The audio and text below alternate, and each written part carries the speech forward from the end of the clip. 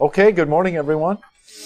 Welcome back to our study of Hebrews. And we're going to be taking a look at chapter 10, which is kind of in the middle of his argument. That's going to be the hard thing for us. I was just lamenting that with some of the folks gathered here. It's kind of a hard thing because, like all the biblical texts, it's meant to be read in one setting, and there's kind of a lengthy argument. So undoubtedly, we're going to have some distortion here because we're taking this argument in chunks and segments over a course of weeks. We'll do the best we can to mitigate that. Let's begin in the name of the Father, and of the Son, and of the Holy Spirit. Amen. Our Father, who art in heaven, hallowed be thy name. Thy kingdom come, thy will be done, on earth as it is in heaven.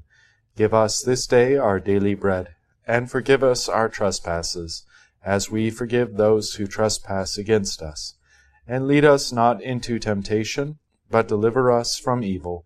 For thine is the kingdom, and the power, and the glory, forever and ever. Amen.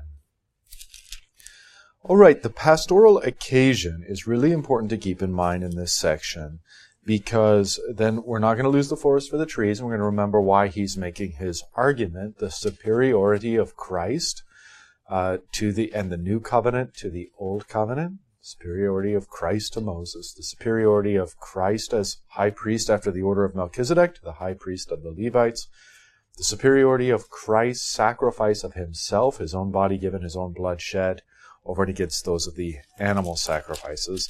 That's essentially what we've done, but we do want to backtrack, just, if nothing else, flip backward in your Bible to chapter 8, and all the way back in chapter 8, you're going to see an introduction. This is one of the things that the author of Hebrews likes to do.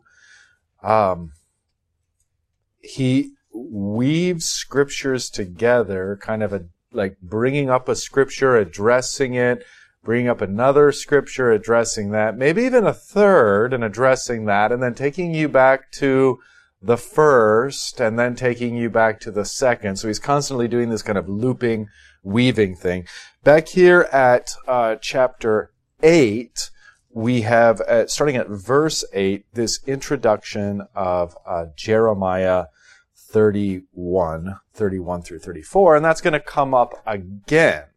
So I just want you to once again kind of visualize that this is several chapters ago is where he starts to introduce the themes that he's again talking about today. It's a long, cohesive argument. It probably makes the most sense to just read it start to finish in one sweeping pattern. We can't help but distort it as we study it over the course of weeks. All right, there's my caveat, my giant asterisk, as it were. So as we flip then, just if you want to flip forward to kind of remind yourself, it's just this contrast between the earthly and the heavenly, the old covenant and the new, the blood of animals, the blood of Christ, the Old Testament, the Old Covenant being able to cleanse the body or the flesh, the New Covenant or Testament being able to cleanse or purify the conscience, a right conscience before God. So that's been essentially the exercise. Now, as we go into chapter 10, we're going to have a quotation and some work on Psalm 40 that's going to prove very important, and again, kind of one of these looping patterns. But look again at chapter 10, verse 16. We're just looking a little bit ahead of ourselves, and what do we see there? Once more with Jeremiah 31. So you can see this pattern he has of weaving these themes back and forth, and it's really kind of an effective way because it creates for some crescendo and some beauty and art in his presentation. All right, chapter 10, verse 1. For since the law has but a shadow of the good things to come. Now, what is meant here by law? The whole Old Covenant, including its earthly tabernacle and temple made with hands, its animal sacrifices, all the rest. For since the law has but a shadow of the good things to come, instead of the true form of these realities, it can never, by the same sacrifices that are continually offered every year, make perfect those who draw near, or bring to completion or consummation those who draw near. You can see the analogy that's being worked is the tabernacle is itself a shadow of the heavenly reality. So the sacrifices themselves, the animal sacrifice, are shadows of the heavenly reality, which is going to be the blood that Christ brings into the temple of God. So these same sacrifices offered every year, and probably with the every year in view here is Yom Kippur, where they do enter the holiest of holies with the blood of the lamb poured out on the mercy seat. But these can never make perfect, make consummate or complete those who draw near. Verse 2, otherwise, would they not have ceased to be offered? Since the worshippers, having once been cleansed, would no longer have any consciousness of sins. So the argument here is like, well, if the blood of bulls and goats could in fact cleanse the conscience, make right the human heart, then you should be able to find a point in which that stops and it's accomplished its task. But that's not the case. The Old Testament, by its very nature, is cyclical, repeated, ongoing. And he's going to contrast that, of course, with the sacrifice of Christ that does perfect or cleanse the conscience. That is to say, it's one sacrifice to which we always turn. So here's the point of contrast. You don't, as a Hebrew person, you don't go, okay, well, the lamb that was sacrificed for me last Day of Atonement, last Yom Kippur, that covered all my sins, so I'm done, I'm good. No, you need another lamb for this year. And you get through that and you don't go, okay, well, that lamb was it. I'm done. I'm covered. I'm good. No, you need another lamb. You see, so it's not as though it's completely inept at affecting the conscience or affecting this idea in someone's head that God, has granted them forgiveness. But it's that it's so weak that it constantly needs to be repeated. Now, Christ's sacrifice is going to be that which cleanses our conscience and perfects us and is consummate, because it's always that to which we return. And in fact, the essence of Christian faith, to be a Christian, is to be linked to that, period. That's what faith is. It's to be linked to the sacrifice of Christ by which our sins are atoned. So in that sense, it doesn't fluctuate. Now, our experience of our conscience does, going from a good conscience or right conscience to a bad or defiled conscience. But it's not to a new sacrifice that we turn. It's to the sacrifice made once and for all. So we can compare and contrast these elements. But again, what's the pastoral task of the author of the Hebrews? He's saying to them, don't return to Judaism. This was a kind of inferiority, an inferior arrangement to that which we have been given in Christ. Verse 3, but in these sacrifices there is a reminder of sins every year. So as the sacrifice has to repeat, we're reminded that we have ongoing sins, and those sins have to be dealt with. And then we'll have more sins, and they have to be dealt with again. And it's this ongoing kind of treadmill of sin and forgiveness and sin and forgiveness. That's contrasted with the sacrifice of Christ made once and for all. There's no treadmill. There's no new sacrifice necessary. We're going to see where all this is driving if you want to read the last line of the book, so to speak. Cut to the chase. If you look at verse 18, you'll see where he's going. Where there is forgiveness of these, that is, forgiveness of sin, forgiveness of lawless deeds, then there is no longer any offering for sin. So that's where he's going. Christ's sacrifice on the cross is so far superior to the Old Testament sacrifices that it needs never be repeated.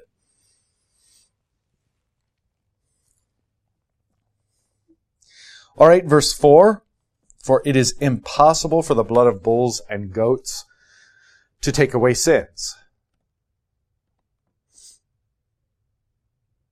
And I think we can understand that in two ways. First of all, even then, the forgiveness of sins is rendered by Christ, who takes away the sins of the world, and that would include not only present tense, but future tense, our sins. Not only present and future tense, but also past tense, the sins of everyone before. So the sins of the Old Testament saints and the sins of the New Testament saints are, properly speaking, covered by the blood of Jesus. Period. Now, the Old Testament sacrifices can be said to forgive sins, as in Leviticus, you read this. Why? Because they are effectively communicating the forgiveness of sins won by Christ Jesus. We're speaking achronologically here. The forgiveness of sins won by Christ Jesus is what they're communicating. So do they forgive sins in and of themselves? No. That's the author of Hebrews points. Do they forgive sins because they communicate the forgiveness and redemption that we will all have in the Messiah looking forward? Yes. That's Leviticus' point. You see how that works? We do the same thing, by the way, with baptism and with the Lord's Supper. Does baptism save? Well, it saves because it connects us with Christ Jesus and unites us in his death and resurrection. So, yes, it saves. But does baptism itself save, such that we wouldn't even need faith, for example? No. Unbelief condemns. So, does baptism save or not? Well, yes, and that's the way the Scriptures speak, and yet we can think of ways in which it doesn't save. St. Paul warns of this, by the way, in 1 Corinthians 10. He says, hey, just as the Old Testament people were baptized in the Red Sea, so also you're baptized, just as they ate the spiritual food, the manna, and drank from the spiritual rock, Christ, so also you have eaten the manna from heaven, Christ himself, and drank from the spiritual rock that is consumed his blood. But just as you have been baptized in communion, they were baptized in communion, they apostatized in the wilderness and were punished. These things were written so that you would not likewise apostatize and be punished. So even there, you can see what Paul's argument is, hey, baptism doesn't save in the sense that once you're baptized, you can apostatize and just claim your baptism. So in that sense, baptism doesn't save. Now the fancy term for this from the medieval period, from the Reformation period, is ex opere operato. It's by the working of the work itself. And you can kind of think of this as, some people have this idea, I think it's more prevalent in some Roman Catholic circles, that I'm baptized and that's my golden ticket. As long as I'm baptized, I'm in. Now I don't ever need to go to church again or anything else. And even more apparent is the working out of ex opere operato in something like the Roman Catholic so-called sacrifice of the Mass. Because there is a re-sacrifice or a representation of the sacrifice of Christ's body and blood. And so that goes like this. I can live however I want as long as the Mass is said for me on my behalf. Now, this actually has an Old Testament parallel, and we're going to see that. But you can think even of like Psalm 51, where it says that, God does not desire sacrifice, but a broken and contrite heart, O God, you will not despise. But how is it that God cannot desire sacrifice when God's the one that commanded sacrifice? Well, the tension is resolved when you realize that this is how the Old Testament people are thinking. I can live however I want as long as I kill a bull or sacrifice a goat. I'm good. Yahweh's good. I'm good. He likes sacrifices. I like sinning. Match made in heaven. And then that's where the prophets God starts speaking through the prophets saying, I don't want your sacrifice, I want your righteousness. I don't want your sacrifice, I want your repentance. I don't want your sacrifice, I want you to do my will. Okay, so that's definitely going on there. And then likewise, Paul, as I quoted in 1 Corinthians 10, is doing the same thing to the first century Christians in Corinth. He's saying, look, you can't apostatize and live as pagans and claim your baptism. Like, God is not mocked. Okay? So, or just go to communion. God is not mocked. So we see this ex operato tendency, and that technically means by the working of the work itself, as if it were a golden ticket or a magical spell or some sort of guarantee that completely apart from faith or a good conscience or a desire to live rightly, completely apart from conversion or the presence of the Holy Spirit, you just make this dry, crusty transaction. I'm going to do whatever I want to do. What do I owe you, God? Okay, here, you're paid off. Now let me go do what I want to do again. That's not Christianity. That's not a living relationship with the living God. That's to be dead and to be deeply self-deceived.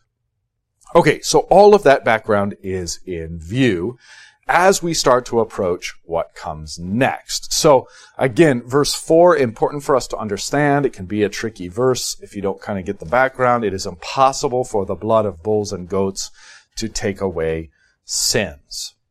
Consequently, when Christ came into the world, he said, now quoting Psalm 40. And interesting, it's Christ coming into the world and speaking this psalm. I mean, it's marvelous and wonderful to consider the implications of this. Sacrifices and offerings you have not desired. So the Son says to the Father, but a body you have prepared for me. So what's the first level contrast? The first level contrast here isn't so much ex opera operato. It's that all the sacrifices and offerings that you instituted as part of the first covenant are not in fact your deepest and true desire. They're not the fulfillment of your desire. But you have given me a body. That sacrifice that I will make through my body is the sacrifice which you have desired. This becomes apparent in verse 10, if you want to flash forward to that. And by that will we have been sanctified through the offering of the body of Jesus Christ once and for all. So you can see where he's going in quoting this first part of Psalm 40. It's Psalm 40, it's Psalm 40 verse 6, I think, but here it's chapter 10 of Hebrews verse 5. Sacrifices and offerings you have not desired, but a body you have prepared for me. In burnt offerings and sin offerings you have taken no pleasure. Then I said, behold, I have come to do your will, O God. So you can see the contrast between just offering sacrifices as a payment for sin, as if it were some dry transaction, versus Christ who has come to actually perform the will of the Father, which is what the whole first covenant wants. That you would live in according to my will, and when you fail, there is forgiveness of sins communicated to you through these sacrifices. Okay. But we see that Israel's entire history is an apostasy against this covenant, a refusal to do God's will, and a desire to abuse the sacraments in order to just get by. So Christ comes and says, I desire to do your will. Behold, I have come to do your will, O God. Perfectly, to fulfill the first covenant, to not do any ex operato. And that will, coincidentally or not, happens to be to offer himself as the once and for all sacrifice, to offer his body. Okay, so this is the way the author of Hebrews is interpreting Psalm 40, as we shall see. Sacrifices and offerings you have not desired, but a body you have prepared for me. In burnt offerings and sin offerings you have taken no pleasure. Then I said, behold, I have come to do your will, O God, as it is written of me in the scroll of the book. So Christ has come to do the perfect will of God, which includes sacrificing himself for the sins of the world. Verse 8, when he said above, you have neither desired nor taken pleasure in sacrifices and offerings and burnt offerings and sin offerings, these are offered according to the law. Then he added, behold, I have come to do your will. He does away with the first in order to establish the second. So he does away with the first covenant with its sacrifices in order to establish the second covenant, the new covenant, with his sacrifice. So once more, when he said above, you have neither desired nor taken pleasure in sacrifices and offerings and burnt offerings and sin offerings, these are offered according to the law. Then he added, behold, I have come to do your will. He does away with the first in order to establish the second. And by that will, we have been sanctified through the offering of the body of Jesus Christ once for all. All right, those two verses tie up what's introduced. You can see what's introduced in verse 5 of chapter 10, sacrifices and offerings you have not desired, but a body you have prepared for me. Now it's the offering of the body of Jesus Christ once and for all. Then down in verse 7, behold, I have come to do your will, O God.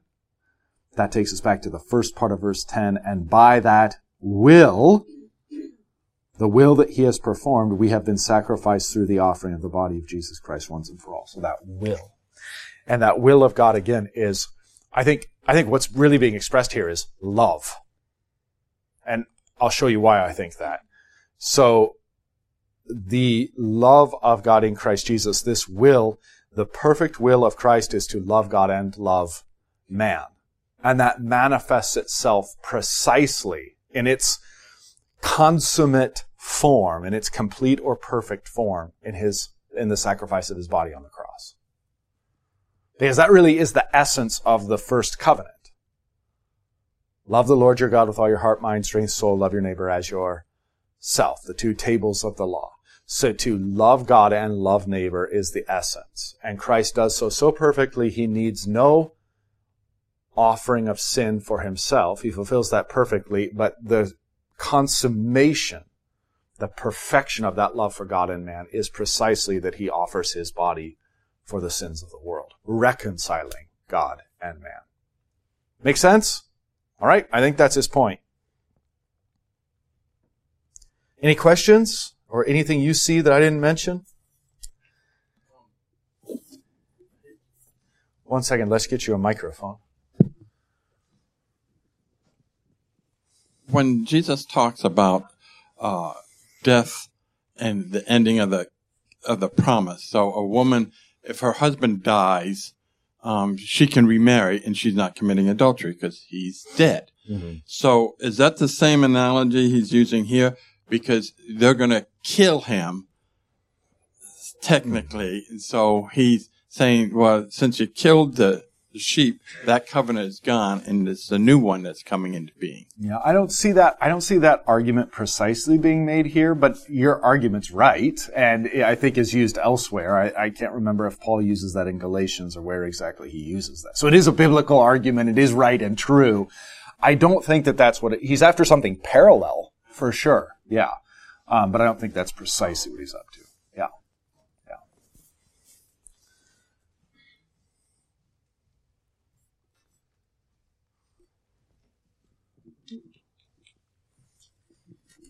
I've wondered about this more recently.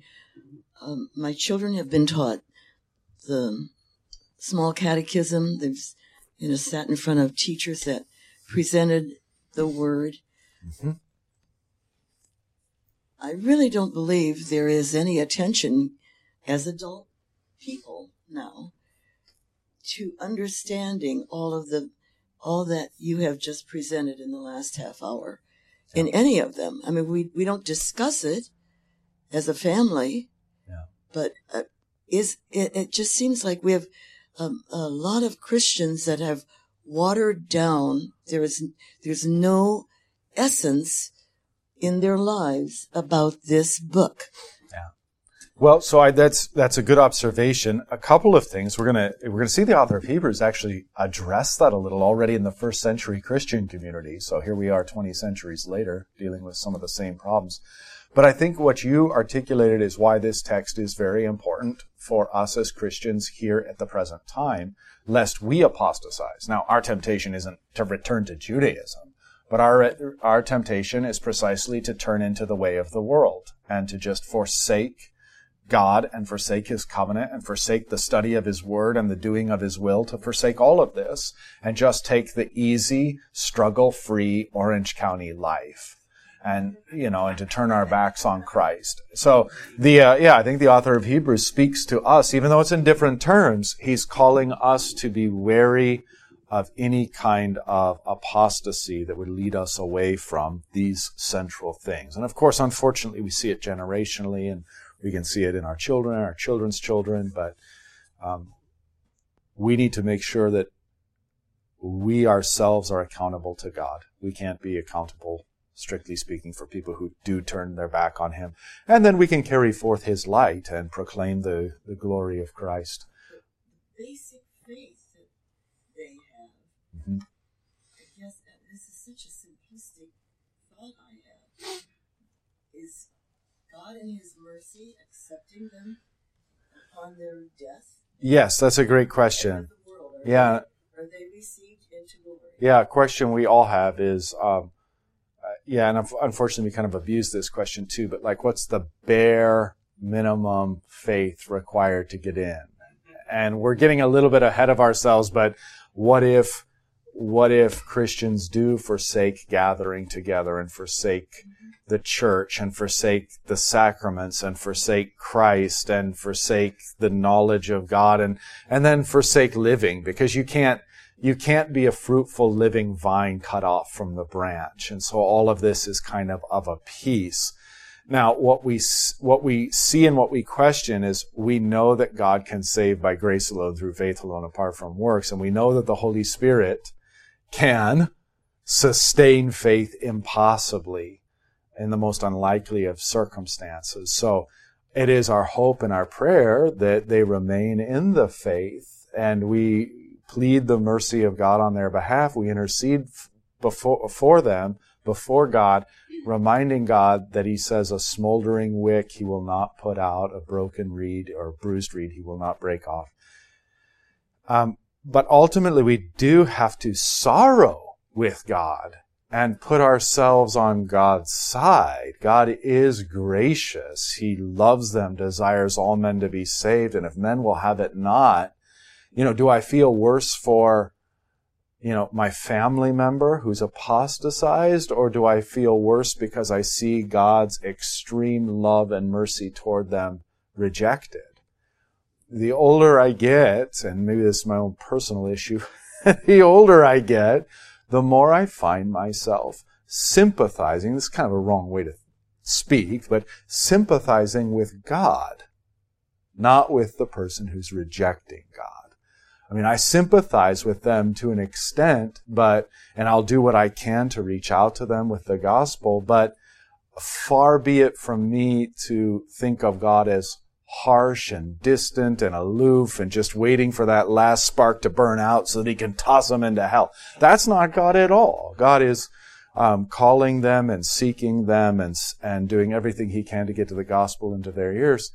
If they reject that and despise that and run and flee away, even to the point where they're just kind of jerks about it, I pray that by the skin of their teeth they'd be saved. But I commend that into God's hands, who's infinitely more gracious than me and is pursuing them in ways I can't even fathom. But I find myself trusting Him and sympathizing with Him and being a little bit irritated with the ones who have fled away, Now, I understand there's not arrogance there, because I understand that I myself could flee away, and I understand that, there's a miracle and a mystery involved here, and why some and not others. So I'm not speaking from a position of arrogance, right? But Paul talks this way. I think I'm on safe ground because Paul talks this way in Romans, where he's like, look, they're without excuse. Everybody's without excuse. Everybody knows who God is. Everybody flees away from Him. God comes calling through the good shepherd, seeking the lost sheep. Many are called, few are chosen. Many reject Him. Many reject His call. What of that? Am I to shake my fist at God? I can't do that anymore. I just see His action and His loving, fatherly, and shepherding hand too clearly. If I'm going to be irritated, I'm going to be irritated with those that continue to flee from Him.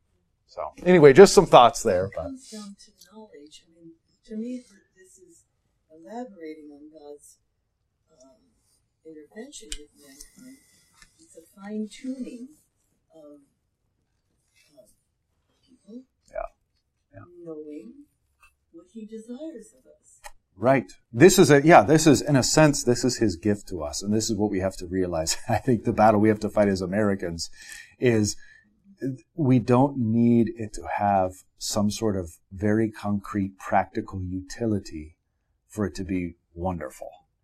And even if we can't run out and immediately apply this Word of God to some situation in our lives or some neighbor of ours that's going to have an effect, we need to realize that God has blessed us with His Word and Spirit to sit and dwell and think on these things and marvel at His goodness, and realize that what we're entertaining ourselves with right now is the most priceless treasure this world has. The Word of God is so much more valuable than the heavens and the earth, that even they will all pass away, but this Word will abide and remain. And Christ has given us this He's given it to us, and then now He's called us by His Spirit to study it and enjoy it. And so I think we have to just also give thanks to God and just simply thank Him that we are here, plead with Him to have mercy on those who are not gathered to His church. And the newest great-grandchild I have he's 3 weeks old, to be baptized soon. Yeah. I mean, it's not, this youngster will not, this is a baby, he will not have opportunity to understand the depth of this. This is one of the crosses we bear, and I should probably talk more about it. We should all talk more about it. We live in an age that, I don't know that I've ever read or heard anybody say this, but in my mind, it's already solidified. I already think internally like this, that we are living in the great apostasy, the great turning away of the West. And it's been going on for a generation or two, but it is what it is. It's the disintegration and apostasy of the West as everybody turns away from the church. I think that this is where the language of unchurched comes from or whatever, but what our cross is to bear is we can have survivor's guilt because we're here and so many others in our families aren't. But we also bear a great cross because we don't understand why they're falling away, especially when we've seen ourselves every bit as rebellious, but God has called us and held us firm. We have to bear the cross of our children not doing what we've raised them to do, with our grandchildren reaping the bad fruit of that. And this is suffering and a cross and affliction that we have to bear in faith. And here's where I find myself, again, kind of like allying myself with God. He's bearing that same kind of agony and pain as a father seeking his lost creation, his lost, those whom he would make children in the waters of holy baptism, those who he would adopt and bring home, and they will not have it. Christ, remember, on the way to Jerusalem, you got all the little children screaming, waving their palm branches, everybody's having a good time, and I think it's Luke tells us Jesus himself is weeping. And at one point he says, Jerusalem, Jerusalem, how I long to gather you together as a hen gathers her chicks. The most tender little image you can think of, right? But you would not have it. And that's the cross that Christ continues to bear as the world will not have it. And as we as Christians experience the same thing, we bear that cross with him. Please. I just wanted to comment on the clarity that these verses have helped me with. It's, the disconnect I've always had with Christ's obedience. He fulfilled perfectly the obedience I should have. And it says it here, I think, in verse 7, that he came to do the will of God. And that's also a gift to me, because that allows it seems like you were saying here that allows then the book on the Old Covenant to be closed. And that perfectly closes that off. And then his sacrificial death and shedding his blood for my sin. So perfect obedience and shed blood, dying in my place substitutionally. I never saw the connection, but these verses put it together so that I see it closes the book on the Old Testament or the Old Covenant. Yeah. So it's a great reflection you had. Thank you. And you stated it with so much clarity. Okay. Yeah. Okay. So I just thank you for that. Yeah. You really see it. He is saying it's done. So again, to his first century congregation, there's nothing to return to. It's empty at this point. It's devoid at this point. The old covenant is closed. The new has come. Yeah. Okay. So, we're going to keep in mind now especially this business about the will of God. I have come to do your will, which is to embody the old covenant in such a way that it is commensurate, or consummate rather, in the cross. Perfect love for God, perfect love for man. Okay, but this will is what he has within him. And that is different than anything that has come before. And now the author of Hebrews is going to take us into Jeremiah 31 with that view of the will of Christ, and then reading what Jeremiah says is going to happen to us. All right. Verse 11. And every priest stands daily at his service, offering repeatedly the same sacrifices which can never take away sins. But when Christ had offered for all time a single sacrifice for sins, he sat down at the right hand of God. It's kind of funny because this is an ongoing reality where the priests are still standing, offering, doing, and Christ has done it, it's finished, and he's sitting. It's great. It's great. So, yeah, but when Christ had offered for all time. Now, again, here, I don't think we need to be, we don't need this to prove our point. We're not doing proof text, but it accords with our point. Christ had offered for all time a single sacrifice of sins. If you needed a proof text for Christ's atoning sacrifice being for the Old Testament saints, all the way back to Moses and Abraham, and before that to Adam and Eve, here you go. Here it is. It's one offering for all time. A single sacrifice for sins. This is, the cross happens, let's say the cross happens in 33 AD, okay? Every sin before that, every sin after that, every sin at that time is cleansed by his blood. It is an offering for all time of a single sacrifice for sins. Then he sat down at the right hand of God, waiting from that time until his enemies should be made a footstool for his feet. So this would be in the fulfillment of the Psalms. I don't see a specific reference there. But this is in fulfillment of the language and imagery of the Psalms. We've already, everything has already been subjected to him, but we do not yet see it with our eyes. Remember that part from earlier in Hebrews? So we're waiting until this is, not only are they under his feet, but his enemies are made a footstool for his feet. Now, I mean, you have to take this. So imagine being a king of a country. And there's another country that's been really nasty and antagonizing you and capturing and torturing your people. And so enough's enough. And you go over and you wipe them out so that your people aren't being, destroyed anymore by this wicked king and this wicked. But you capture the king alive. And you don't want to put him to death. You don't want to torture him per se. How are you going to embarrass him, shame him, and make sure that no other king out there messes with your people ever again? You make him your living footstool.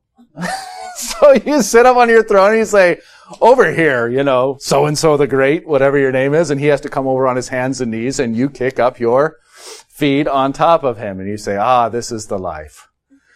So that's the imagery of how glorious Christ's defeat of the enemies are, and also his humiliation of them. Now this is going to be something that we almost can't glory in it too much right now because of the sinful nature.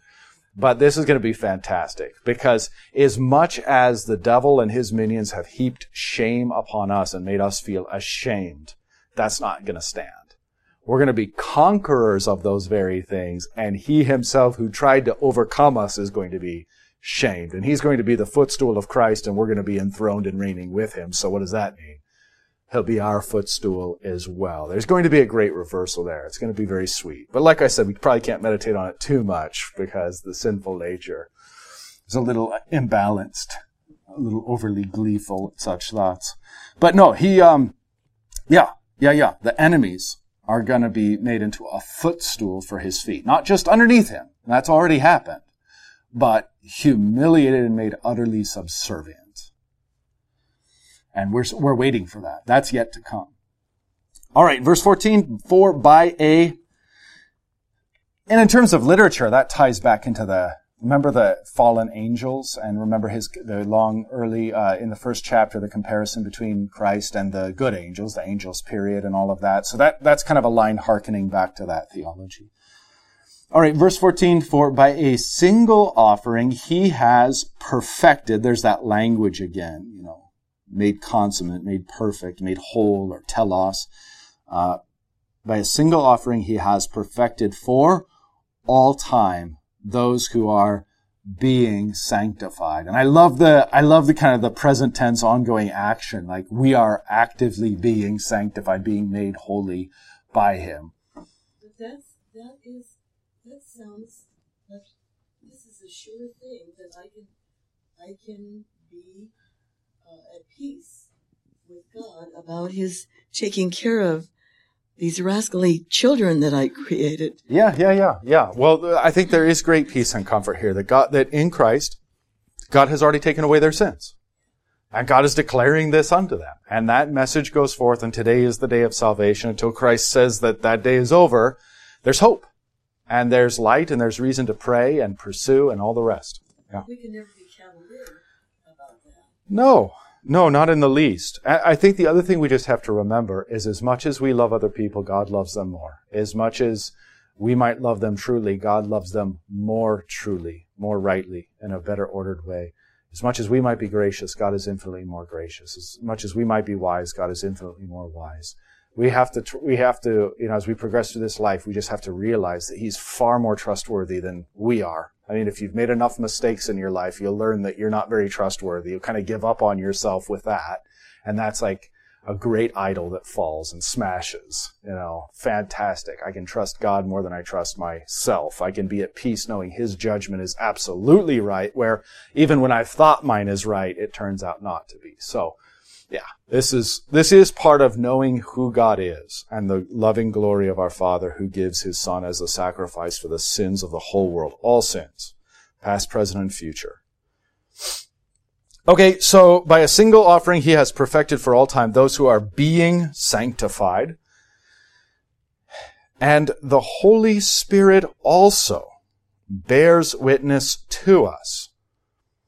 For after saying, now we're quoting Jeremiah 31 again, where we began, this, back in chapter 8, this is the covenant, again, the new covenant, that I will make with them. So now it's describing the present tense reality. After those days, declares the Lord, I will put my laws on their hearts and write them on their minds. Now, contrast that with what Christ has said, according to the author of Hebrews, back in verse 5. Sacrifices and offerings you have not desired, but a body you have prepared for me. In burnt offerings and sin offerings you have taken no pleasure. Then I said, behold, I have come to do your will, O God. So the difference between the Old Testament and the New is in Christ you actually find someone who can and will do the will of God, and he fulfills that will, again, in perfection through the sacrifice of his body. But because he has done this, now he pours out his Holy Spirit, and what does the Holy Spirit do? Puts his laws within our hearts and writes them on our minds, that we might what? Have that same will within us. St. Paul says it differently, but the same exact thing, that it is God who is at work in us both to will and to do. You see? So this is the promise of regeneration, and it's part and parcel of the New Testament. Those sacrifices have been set aside. The sacrifice of Christ remains. His will to love God and man remains. And now he is pouring out his Holy Spirit upon us, that we in heart and mind might be made one with that will. Our will be his will, and his will be the Father's will. Does that make sense? So that's the first part. Not to lose the forest for the rhetorical trees here. So once more from the top, verse 15, and the Holy Spirit also bears witness to us, for after saying, this is the covenant that I will make with them, after whose days declares the Lord, I will put my laws on their hearts and write them on their minds. Then he adds, I will remember their sins and their lawless deeds no more. Where there is forgiveness of these, there is no longer any offering of sin. So you see then the wedding of the will and sacrifice of Christ, and because he has poured out his Holy Spirit upon us, that sacrifice is the complete removal of our sins, and his will becomes our will, written anew into our hearts and minds. So it is infinitely superior. We are being joined to Christ, the everlasting sacrifice, Christ, the embodiment of the will of God. Why would you ever go back to Judaism? Why would you ever go back to where you don't have any of that? You've just got these sacrifices that have to just keep getting repeated. That's his rhetorical punch and point to these people and to us. So I love this line too, because this is kind of a fun line to consider it more broadly. Where there is forgiveness of these, of what? Sins and lawless deeds. Where there is forgiveness of these, there is no longer any offering for sin. That would preclude the Lord's Supper from being an offering for sin. That would preclude the sacrifice of the Mass of Roman Catholicism. That would almost make the sacrifice of the Mass an abomination, because it rejects then tacitly, if not explicitly, that the forgiveness of sins is completed once and for all by Christ Jesus, and there is no longer any sacrifice. The argument of the Roman Catholics is that now there's a new sacrifice to be made, and that sacrifice is holy, and that sacrifice is the Mass. That's not true. No. The new sacrifice to be made that is now holy and acceptable is the sacrifice of our bodies, that we be living sacrifices. So this was the delightful part. We meditated on this, I think, last week in the other class. But in Romans 12, our royal priesthood is described as offering our bodies as living sacrifices. And of course, we had fun with the idea of a living sacrifice, that paradoxical thing. But look what it is in this context again. Offering our what? Bodies. What is Psalm 40? What does Hebrews 10:5 say? Sacrifices and offerings you have not desired, but a body you have prepared for me. So that's why it's these kinds of arguments where people just go, well, Paul's saying the same thing. This probably is Paul. You don't have to go there. It's just that Paul was thinking the same thing, to be sure. He's thinking along the same lines. All right, so we don't need the sacrifice of the Mass. There is no sacrifice of the Mass. It's the once and for all sacrifice of Christ given to us, his body given, his blood shed, that we might eat and drink and be forgiven. It's no longer any offering for sin, but there are all kinds of offerings where we offer our bodies as living sacrifices. And those sacrifices, by the way, another funny point on that verse, those sacrifices aren't made to our neighbors. That would make one of our neighbors gods. Yeah, and false gods at that. It'd be a new paganism. We don't offer our bodies as sacrifices to our neighbors. We ought to offer our body as living sacrifices to God, and that happens to benefit our neighbor. All right. Those of you who are in the other class will probably have a greater appreciation for all that. It's the same theme we've been talking about. Okay. Let's take a pause there and just see. Everything okay so far? All right. So, verse 19. Therefore, brothers, since we have, and I love this, have confidence to enter the holy places by the blood of Jesus. And I'm going to give you two reads on this. The first read, as far as I can tell, is that of the Lutheran Study Bible. And it kind of goes like this. Therefore, brothers, since we have confidence to enter the holy places, where previously were holy places discussed? At the end of chapter 9. And holy places there were heavenly. They were the heavenly reality. So then what the author of Hebrews is saying here then, if you kind of follow this train of thought, therefore, brothers, since we have confidence to go to heaven by the blood of Jesus, by the new and living way that he opened for us through the curtain that is through his flesh, and since we have a great priest over the house of God, let us draw near with a true heart in full assurance of faith, with our hearts sprinkled clean from an evil conscience and our bodies washed with pure water, etc., etc., etc. Basically, since we're going to heaven, let us acknowledge all these blessings and benefits that Christ has given us even in the here and now. Okay? I've got nothing wrong with that. I've got no problem with that. That's fine. Kleinig, from what I can tell, doesn't exactly take it that way and kind of would prefer this reading, and I think it's worth entertaining. I actually think it's more convincing.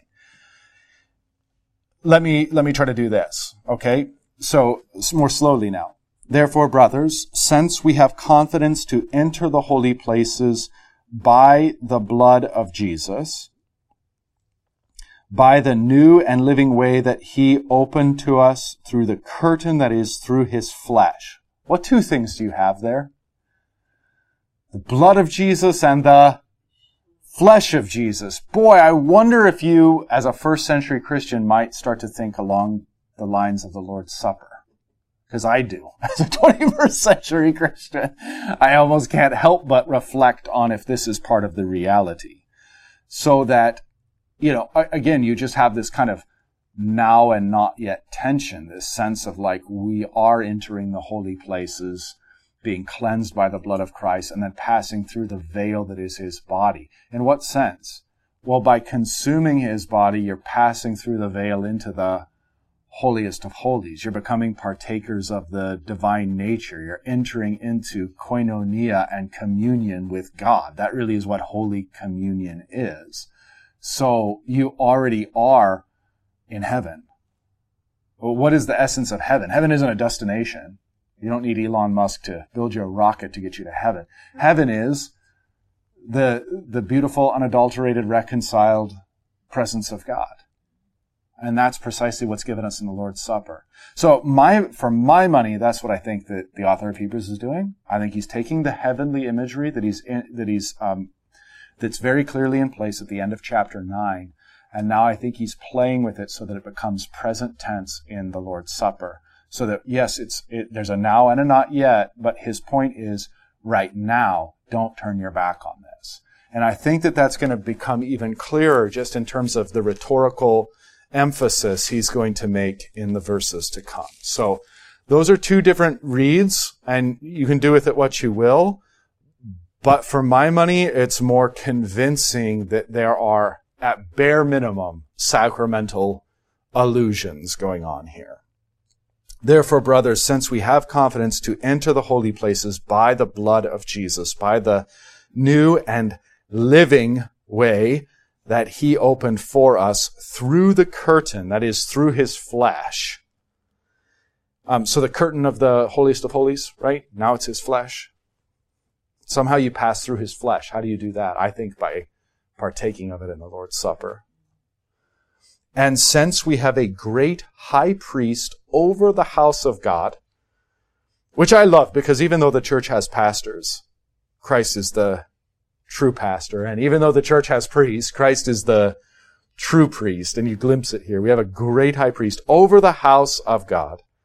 And that sure seems to be, it's a heavenly reality, but also an earthly reality. It's almost as if heaven and earth are wed in one. It's not a distinction that I see here that the house of God is a heavenly reality only.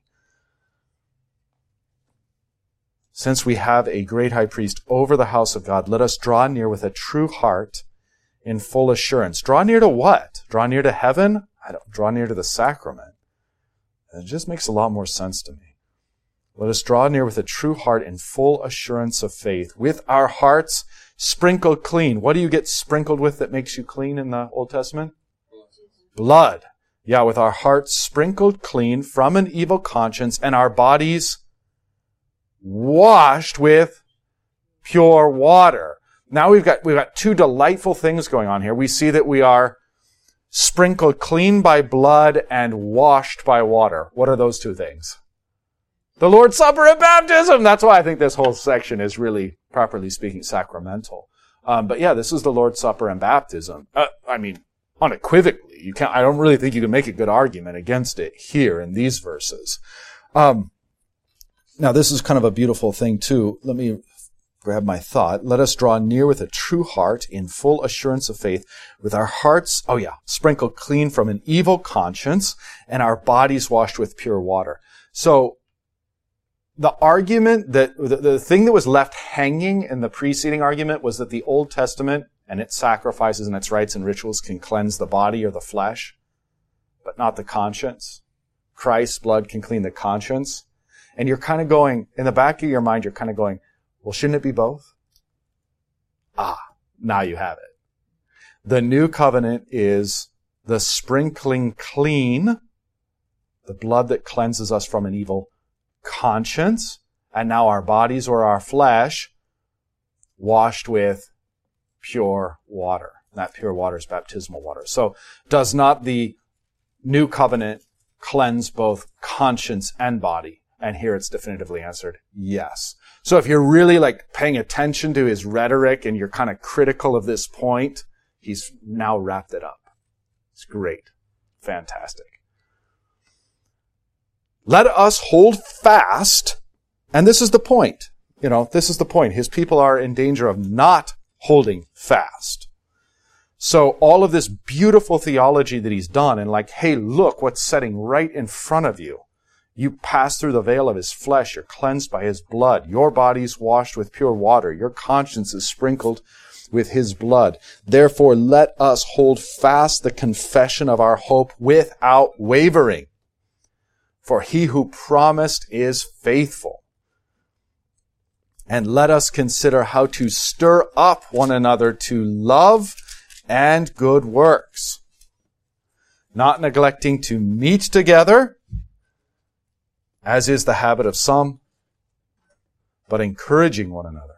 And all the more as you see the day, that is the coming of the Lord Jesus, draw near. So, that's how we want to occupy ourselves. Given such great gifts by Christ, we want to hold fast to the confession without wavering. We want to stir up one another to love and good works. And we want to not neglect meeting together. Don't skip church. As is the habit of some. First century problem already. Continues to be a problem. But rather encouraging one another, and all the more as you see the day drawing near. Which I love too, because all the more as you see the world ending, which is, what we all think we're seeing, then what are we supposed to be doing? Yeah, we're supposed to be encouraging one another. Not going, oh, woe is me, woe is us. We're supposed to be like, do you see? It looks like Jesus could come at any time. Now, maybe it'll be another 1,000 years or 2,000 or 10,000. Who knows? He's the Lord, not us. But it sure looks like he's coming. So let's live as if he could come tomorrow. Let's live as if he could come today. Let's encourage one another and inspire one another, to be champions in the faith. And that's what's coming. Verse 11, the Hall of Faith. Yeah. Absolutely. It's wonderful. It's wonderful. Okay, I saw a hand trying to get up in the back, and we're almost out of time, so you can make it a good addition, Vicar. All depends upon you.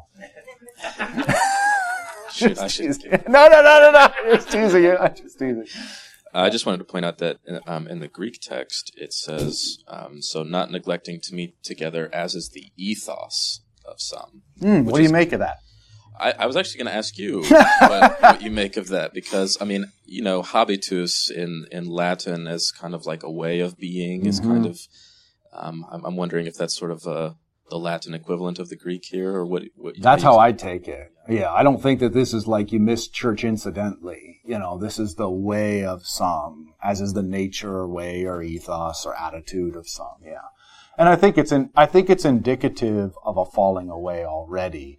Just not a naked apostasy, just not a complete, oh yeah, now I'm going to temple. Right? So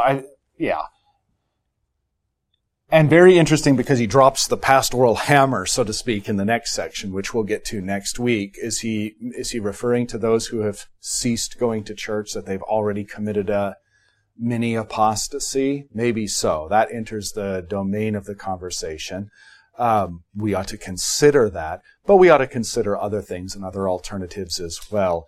But what we're coming up against is, sometimes thought to be yet another challenging section in Hebrews, the end of 10. I don't mean to sound like arrogant or snide. I don't think it's that big of a deal. I think once you understand what his rhetoric is and what he's trying to do, I think it just makes sense. I would probably try to say the same thing.